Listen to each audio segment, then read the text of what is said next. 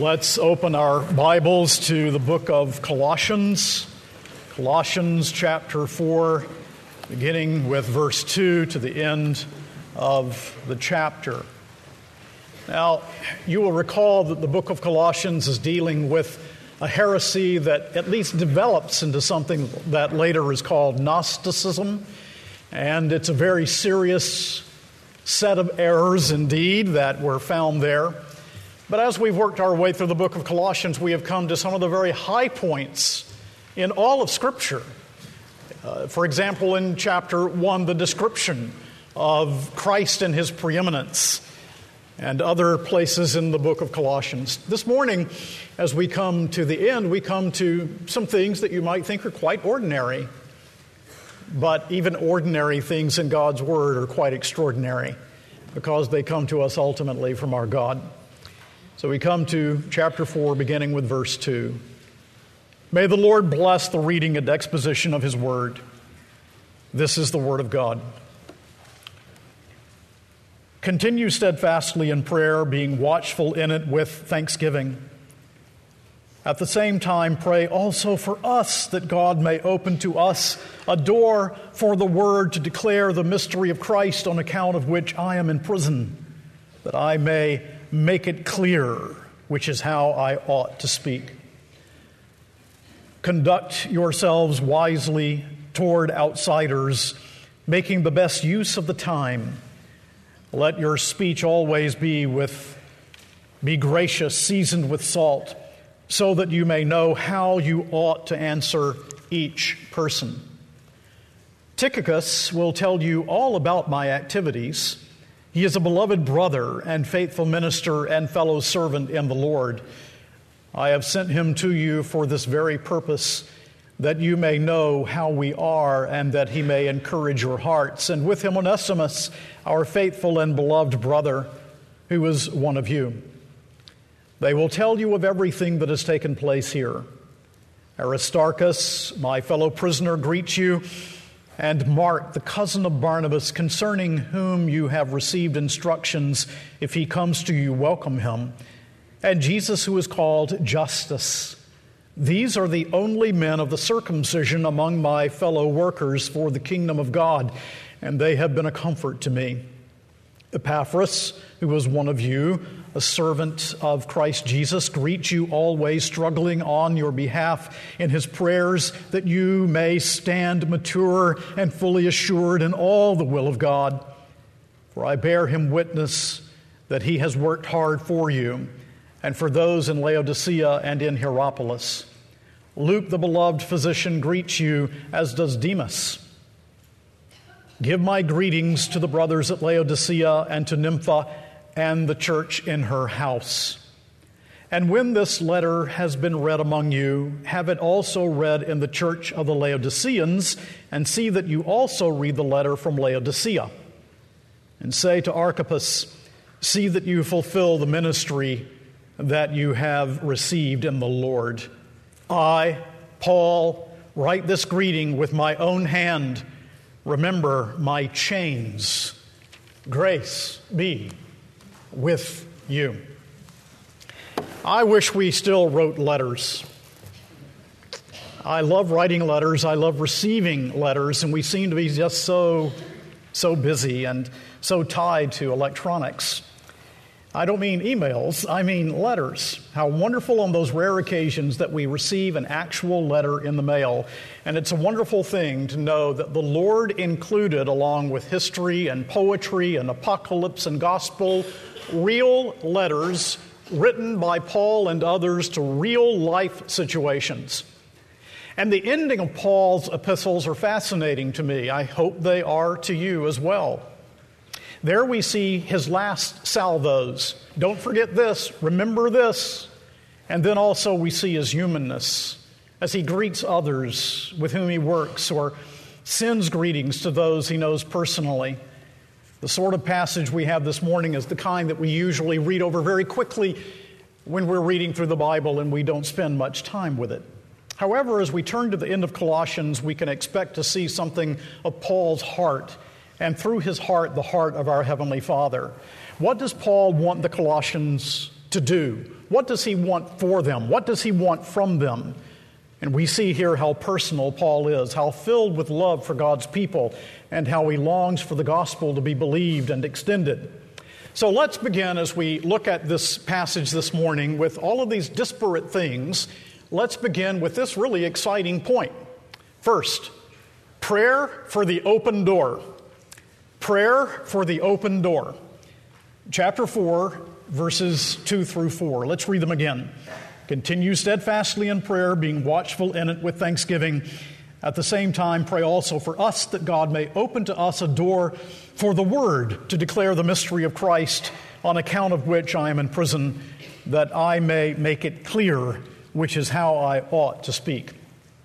Who here does not need a reminder to pray, to be watchful, to persevere in it, to be thankful in it, to stick to it, to develop the good habit of prayer? Now, let me give you some advice on prayer. It's not necessary that you pray long prayers. Now, I think there's a time for that and a place for that, but my point is simply that Paul wants the fellow believers to whom he writes in his epistles to learn how to constantly commune with God, so that, frankly, over the diapers and the soap suds and over soccer and the math test, walking and running, working, we're always communing with God, and we're always in a spirit of prayer. We learn to live in an attitude and spirit of prayer. And thanksgiving, of course, is the pinnacle, and this helps you to have a heart that is awake while you pray when you are thankful to God. I'm thankful this morning that I'm here and not in Nepal. Are you? I'm thankful that as we pray, we can pray for those who are in Nepal. I'm thankful that God can open a door of opportunity for the gospel in Nepal. So he encourages prayer for the preaching of the gospel, for an open door for the word. Some years now, Paul has been a prisoner of the Roman Empire. In Philippians 1:9, as he is a prisoner, we learn that even members of the Praetorian Guard had believed in the gospel. And you remember how he speaks similarly at the end of Ephesians in chapter 6, verses 19 and 20. There he says, praying at all times in the Spirit with all prayer and supplication, to that end keep alert with all perseverance, making supplication for all the saints and also for me, that words may be given to me in opening my mouth boldly to proclaim the mystery of the gospel, for which I am an ambassador in chains, that I may declare it boldly as I ought to speak. So maybe as we pray for Pastor Saeed, imprisoned in Iran, and rightly we pray for him to come home and to be returned to his family and to his church and to his own country, maybe the prevailing prayer that we should be praying for this brother in Christ is for an open door for the gospel. Have you thought of that? Wouldn't it be wonderful if those guards who now torture him, watching his consistent and faithful Christian living, wouldn't it be wonderful if they asked him, what makes you this way? And he spoke the gospel to them, and throughout that prison, guards and prisoners came to faith in Christ? Shouldn't we be praying that way? Does it occur to us to pray that way? One open door for us, if we want to think about open doors, is to pray that as the gospel is preached by your pastors and others from this pulpit, that there will be an open door in the hearts of those who hear. One way to pray for an open door is to pray for the use of the internet. We have 3 different ways in which people may tap into sermons that are preached from this pulpit. Only one of those 3 is traceable. So we don't know from where or how many are listening to the sermons, but that one that is traceable has shown to us that we even have people in Islamic countries and communist countries listening to the sermons from this pulpit. Will you pray for open doors? Will you pray? Does that mean anything to you? Surely it does. Will you pray that the gospel will be extended throughout the world? I was visited by a brother from way up in New York State this week. He was down in this area, and he wanted to come in to say how the Lord has used the sermons of your pastors that he's been listening to on the internet in order to do some marvelous things in his life. It would be inappropriate for me to say what, but I had no idea. That's an open door for which we should be praying together as we pray for the gospel to be expanded. And so he says, this is how I ought to speak. It's a little word "day" in the Greek that reads really, this is how I must speak. It is his burden to speak. It is his passion to speak the gospel of Jesus Christ. And the purpose of preaching in verse 4 is to make the gospel plain. And so Paul says he must speak. Don't let us preach without your prayers. That's what he's saying here. Will you pray for an open door? He doesn't say, pray that I may get out of prison. He says, pray for an open door for the gospel while I am in prison. Let me ask you this question. Do you believe that the gospel of Jesus Christ is the world's greatest need? Do you? Yes. Now let me ask you to answer this question privately. How often am I praying, how fervently, how much, for open doors for the gospel? Second thing we see as we move along, encouragement for wise living. Encouragement for wise living. Verses 5 and 6. Conduct yourselves wisely toward outsiders, making the best use of the time. Let your speech always be gracious, seasoned with salt, so that you may know how you ought to answer each person. Now here we have walking and talking. Go on walking in wisdom, making the best use of the time. What does he mean by the time? The time that we have to live for Christ, the time to speak the gospel, the time between the ascension of Christ and the return of Christ. Time for Paul is eschatological in nature. And as someone has said, walk always comes before talk, and that is right. And so Paul says you need to walk wisely with regard to outsiders, unbelievers. If people come to a conclusion that Christians are nuts, don't let it be because we're acting like nuts. Unbelievers are watching our lives. Do you remember a few weeks ago that I gave the illustration of Dr. Ferguson, who was in a place of business, and there was one secretary who always was cheerfully working while the others sloughed off and didn't work in anything like that manner? And the answer from the boss, who himself was not a Christian, was, she's a Christian. That's really the way it ought to be. A friend of mine told me this week that for the longest time, the greatest hindrance to his coming to faith in Christ was what people who claimed to be Christians said and how they lived, because they didn't match up. Now, I'm not suggesting perfection. We're sinners. We confess our sins every day. We are children of the living God, however, and it should show in the way in which we walk. So Paul says, use your time the Lord gives you wisely, and the use of your time is the test of your Christian character. Then he says, talk in verse 6. Let your speech always be gracious, seasoned with salt, so that you may know how you ought to answer each person. So modern media will never remove the necessity of the preached word or the necessity of your speaking with your friend or relative or neighbor or co-worker about the gospel of Jesus Christ. The walk is first. Your life is first. But no one ever came to faith in Christ without words. No one ever came to faith in Christ without knowing they were sinners in need of a Savior, that Christ Jesus died for sinners on a cross and rose from the dead. It requires words to put the gospel out there for sinners to believe. When David Jones was with us last week at our missions conference, he stressed to us that you don't have to be good at it. With Muslims, he said, you don't have to have an answer for every question. Just tell them the truth about Christ. But Paul does say, let your speech always be with grace, seasoned with salt. That is, be kind, be gracious, be loving, be winsome. What does he mean, seasoned with salt? What do you think he means? To be seasoned with salt, you may say, is appropriate to the person to whom you're speaking in the situation. Whatever you say must be appropriate. Maybe it means having flavor, a kind of winsomeness.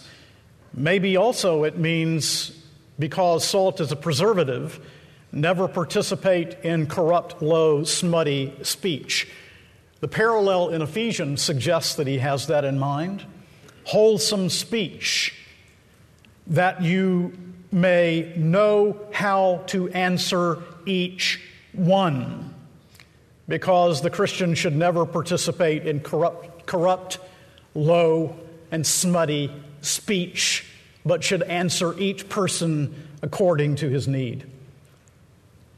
So the Christian is going to speak, and most of us here will never be expert apologetes.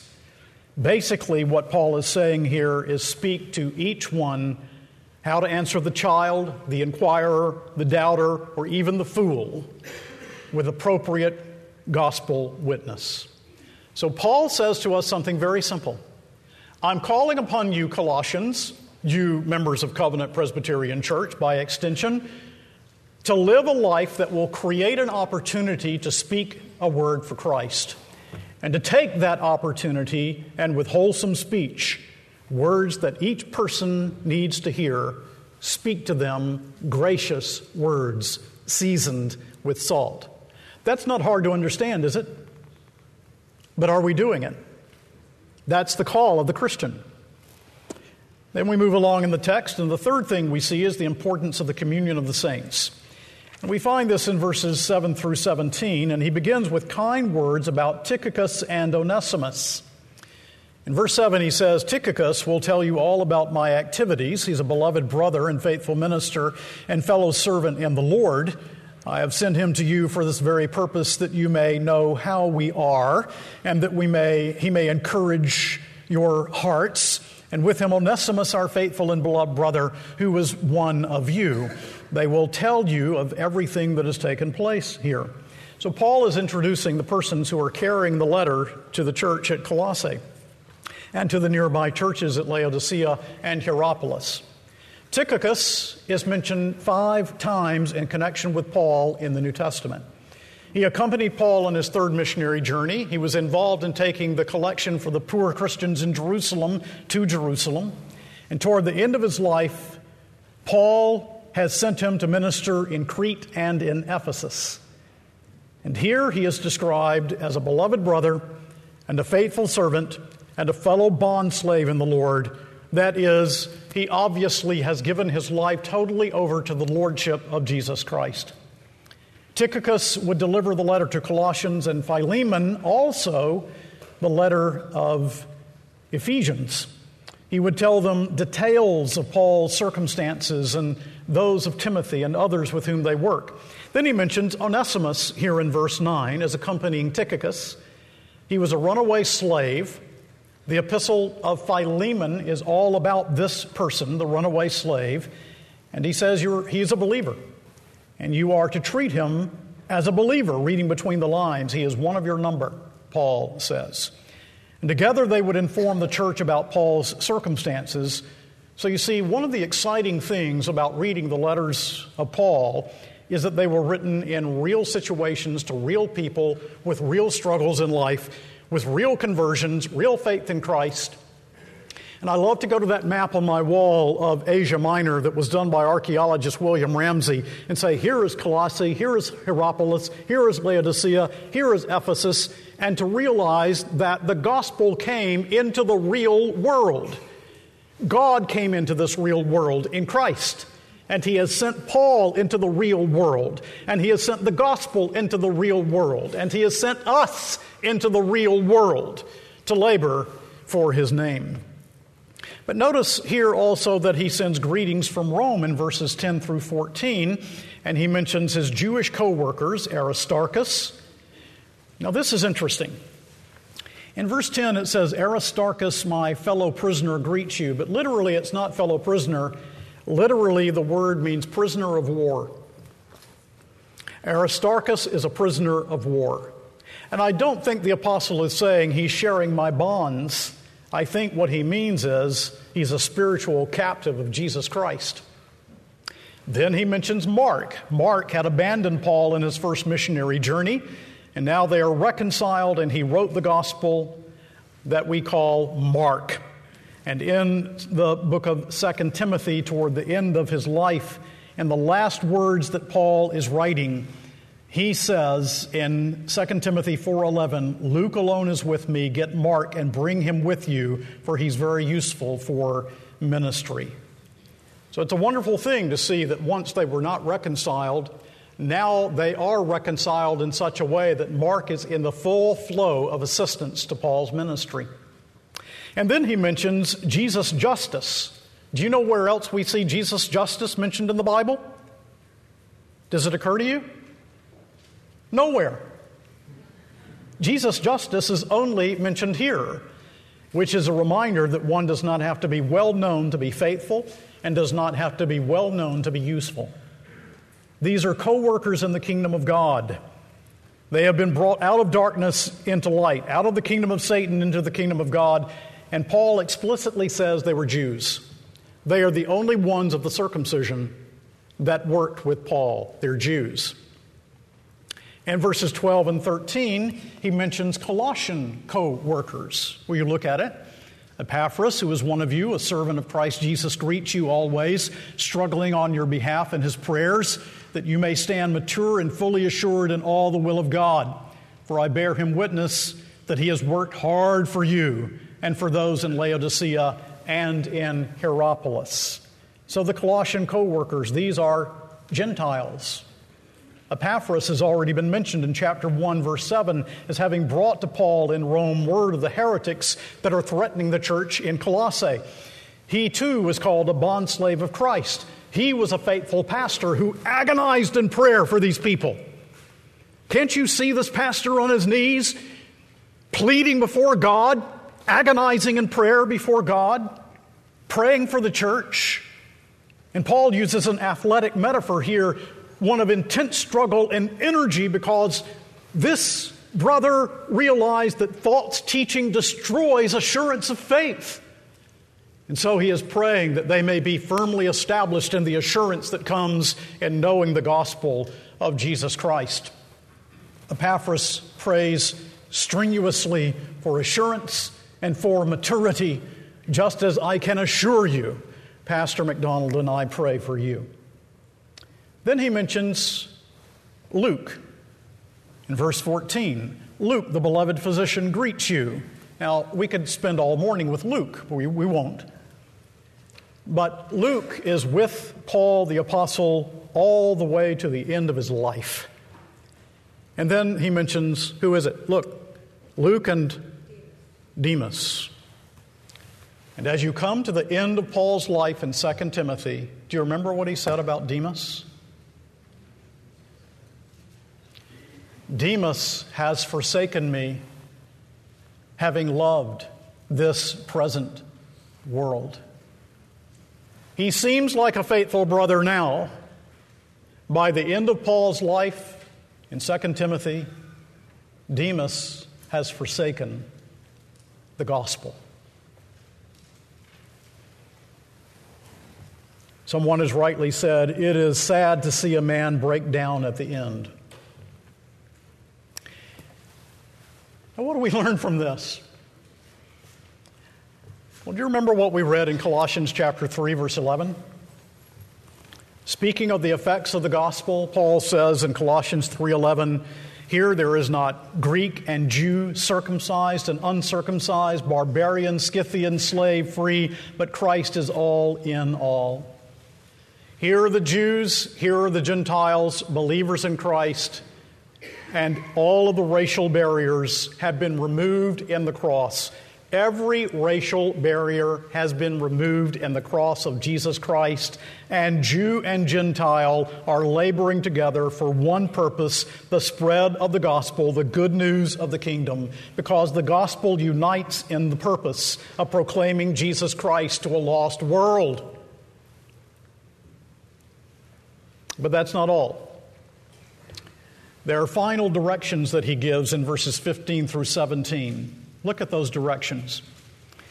Give my greetings to the brothers at Laodicea and to Nympha and the church in her house. And when this letter has been read among you, have it also read in the church of the Laodiceans, and see that you also read the letter from Laodicea. And say to Archippus, see that you fulfill the ministry that you have received in the Lord. So he sends greetings because the church of Jesus Christ is the love of Paul's life under the lordship of Christ. And he sends greetings to a people, not to a building, because the building is not the church. I have no objection to speaking of a church building, but this is not the church. The church is the people who gather there. And in this instance, they're gathering in a house. Now, there are certain people today that think that it's called the house church movement. They think that Scripture is prescribing that we meet in houses. That's really patently ridiculous. It was the only practical solution in the New Testament era, and certainly the modern house church movement is off the mark in finding a requirement in such statements. But they're meeting in a house, can mention the person by name who is hospitable and opens her door to the church, probably in Laodicea. And then he says, I want you to read the epistle. Read it. Read this one, send it there, let them read it there. Take the epistle that's been sent to Laodicea and you read it also. And the verb that is used here is the regular verb for reading out loud.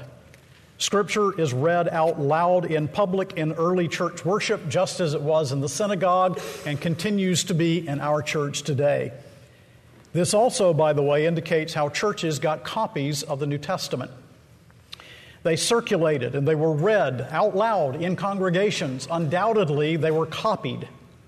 And that's why we have more manuscript for the New Testament than any other, and this is not hyperbole, than any other ancient writings. Far more manuscript evidence for the New Testament than any other ancient document.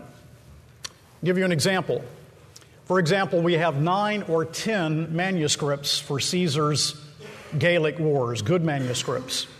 And the manuscripts are separated from the original time of writing. By the time we have the manuscripts, the separation is 900 years.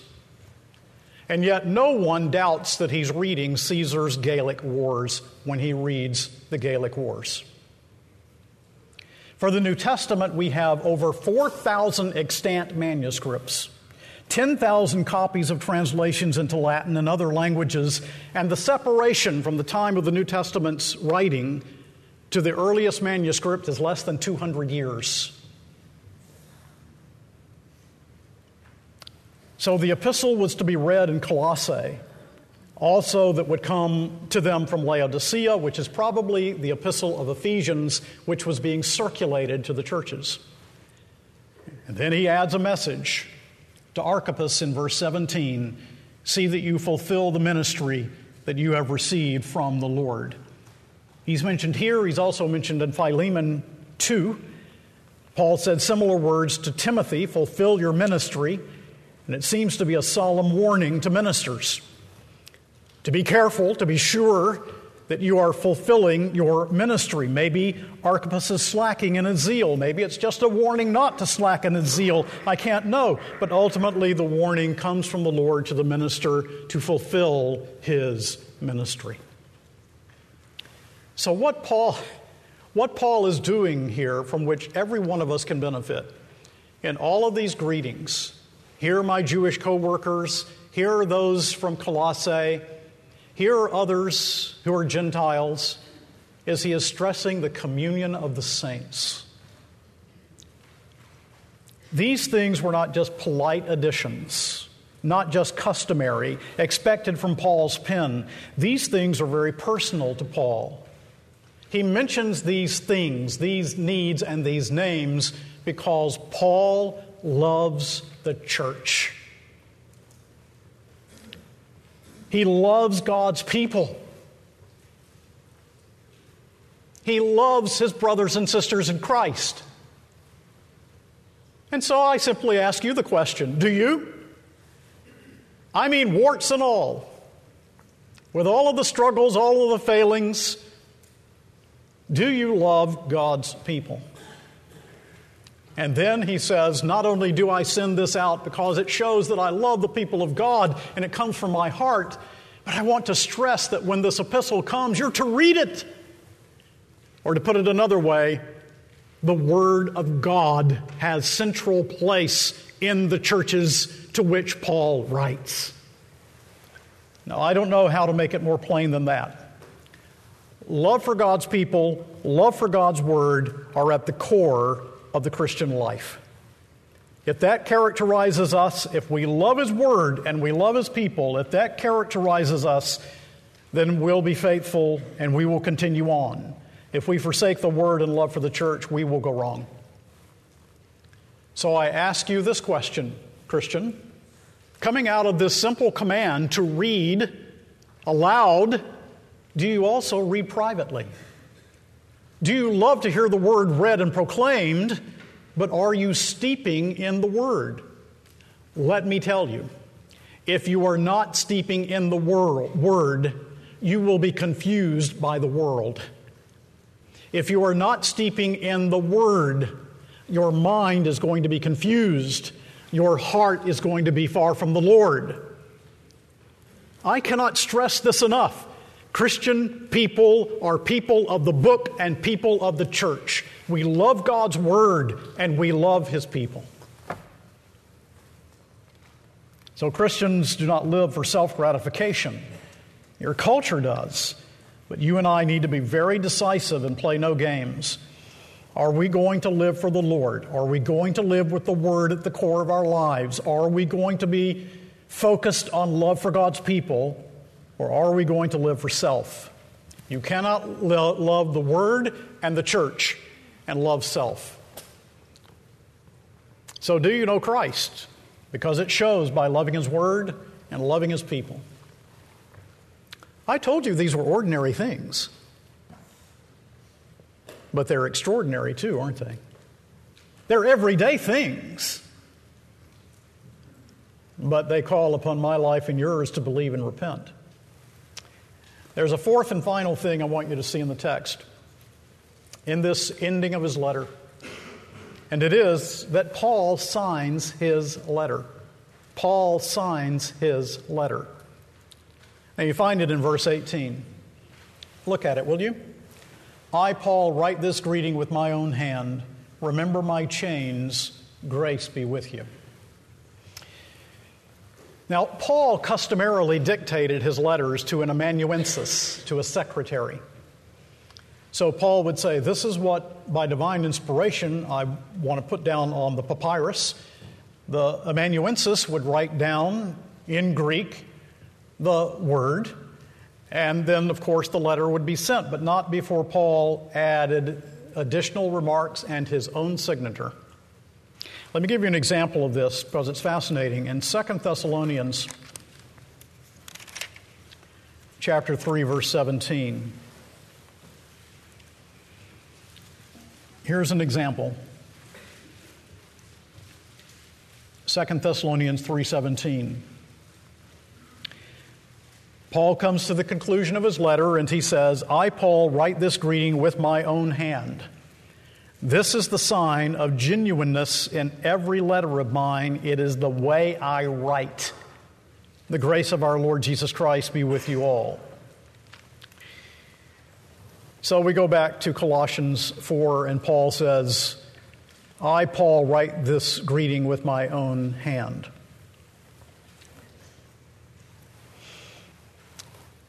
Alford, in his exposition, says this. When we read of his chains, you see, he says, I write this greeting with my own hand. Remember my chains. When we read of his chains, we should not forget that they moved over the paper as he wrote. His hand was chained to the soldier that kept him. So there's Paul. He's written these high and lofty things about Christ, comes to the end of his epistle and writes these very ordinary things that we all need to hear. And have you ever thought that as he takes the stylus from his amanuensis, dipped in ink, and he writes in Greek his name, And he writes this final benediction that his chains, he's chained to the guard, and his chains are there clanking as he writes. Can you imagine the chains getting in the way? Or perhaps the soldier is impatient. Hurry up, Paul. I don't know. But Paul writes and signs his own name to his letter. Paul wants them to remember his imprisonment. So the last thing he writes after he signs his name is, before the benediction, remember my chains. Why does he say that? He's not saying, remember my chains and pray that I get out of here. Paul never asked for that, not once. He is saying what he said earlier. Remember me while I am in chains, that my ministry will be effective here. Remember my imprisonment for the sake of the gospel. Remember my chains for the sake of the extension of the kingdom of God. So that you and I should also be able to say one to another, pray for me because of my circumstances. And yes, I want to be out of the circumstance, but pray that the kingdom will be advanced in my circumstance. That's his chief concern. To pray for him, to ask that the open door be given for gospel proclamation. And then the apostle brings the simple benediction. It's a very simple one. Look at it. End of the book. Last words. Paul says, grace be with you. Wasn't it grace that they were in danger of forgetting? Wasn't the Colossian heresy, like all heresy, substituting for Christ works righteousness and false teaching and a denial of grace? Where would we be without the grace of God? Where would we be without knowing that He has granted to us His favor, though we are ill-deserving? And every Christian needs to continue in the knowledge of the grace of God. So basically, in saying, God's grace be with you, Paul is saying to the Christians there and to us Christians this morning, don't go backward. Walk in grace. Don't forsake grace. Don't forsake truth. Don't forsake the gospel. Don't walk backward. Do you know that line of T.S. Eliot? That we live in an age that advances progressively backwards? That's your culture. Don't follow it.